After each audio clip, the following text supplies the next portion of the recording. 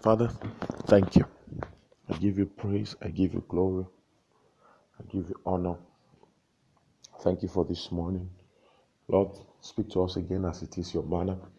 We have ears that hear, and we have eyes that see, and we have an understanding heart. In Jesus' mighty name we pray. Well, good morning. It's an honor to be in your space, bringing you God's word.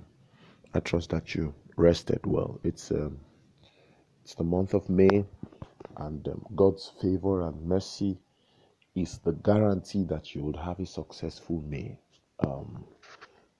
The situation, and its interpretation are equally important. What is going on and how you interpret what is going on is very vital. Sometimes the problem is not how strong the situation is. The problem is the interpretation. Now, I'm going on and on just to say something. So hear this. If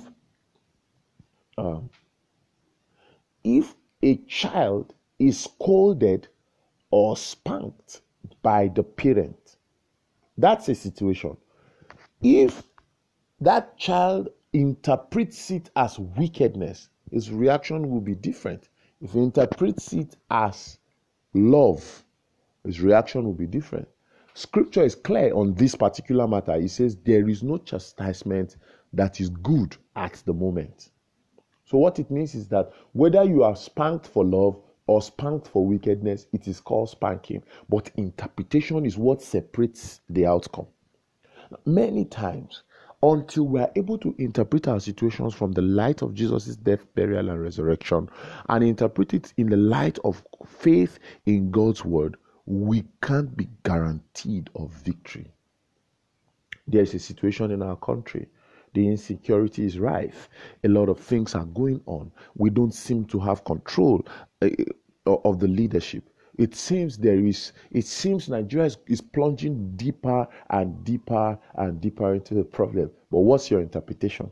For some people, it means things will get worse. But for some people who see with the eye of the Spirit, it means there is an agenda of God that is about to come to pass. Satan feels his time is short, then his fight must be stronger. Interpretation is everything. If you can interpret it in this light, it will help you to pray. If you can interpret it in this light, it will help you to begin to search for the things that gives you exemption.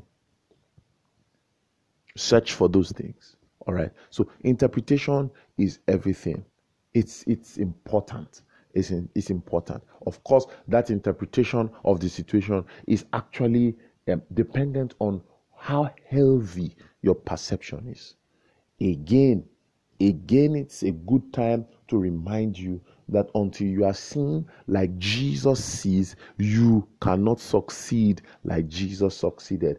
The important assignment of God's word is to give us sight alignment. The major assignment of Jesus is sight alignment, to bring us to a point where we see like God sees. He did that for the disciples. He did that for the disciples again and again and again. That was the theme of most of his miracles. That was the theme of most of his teachings. So he speaks a word, he goes to sleep. Then there is a storm. The guys come to wake him up. He rebukes the storm, but rebukes their unbelief, to tell them that when I speak a word, all you need to do is rest on that word. Go to sleep on the word of God. Sight alignment.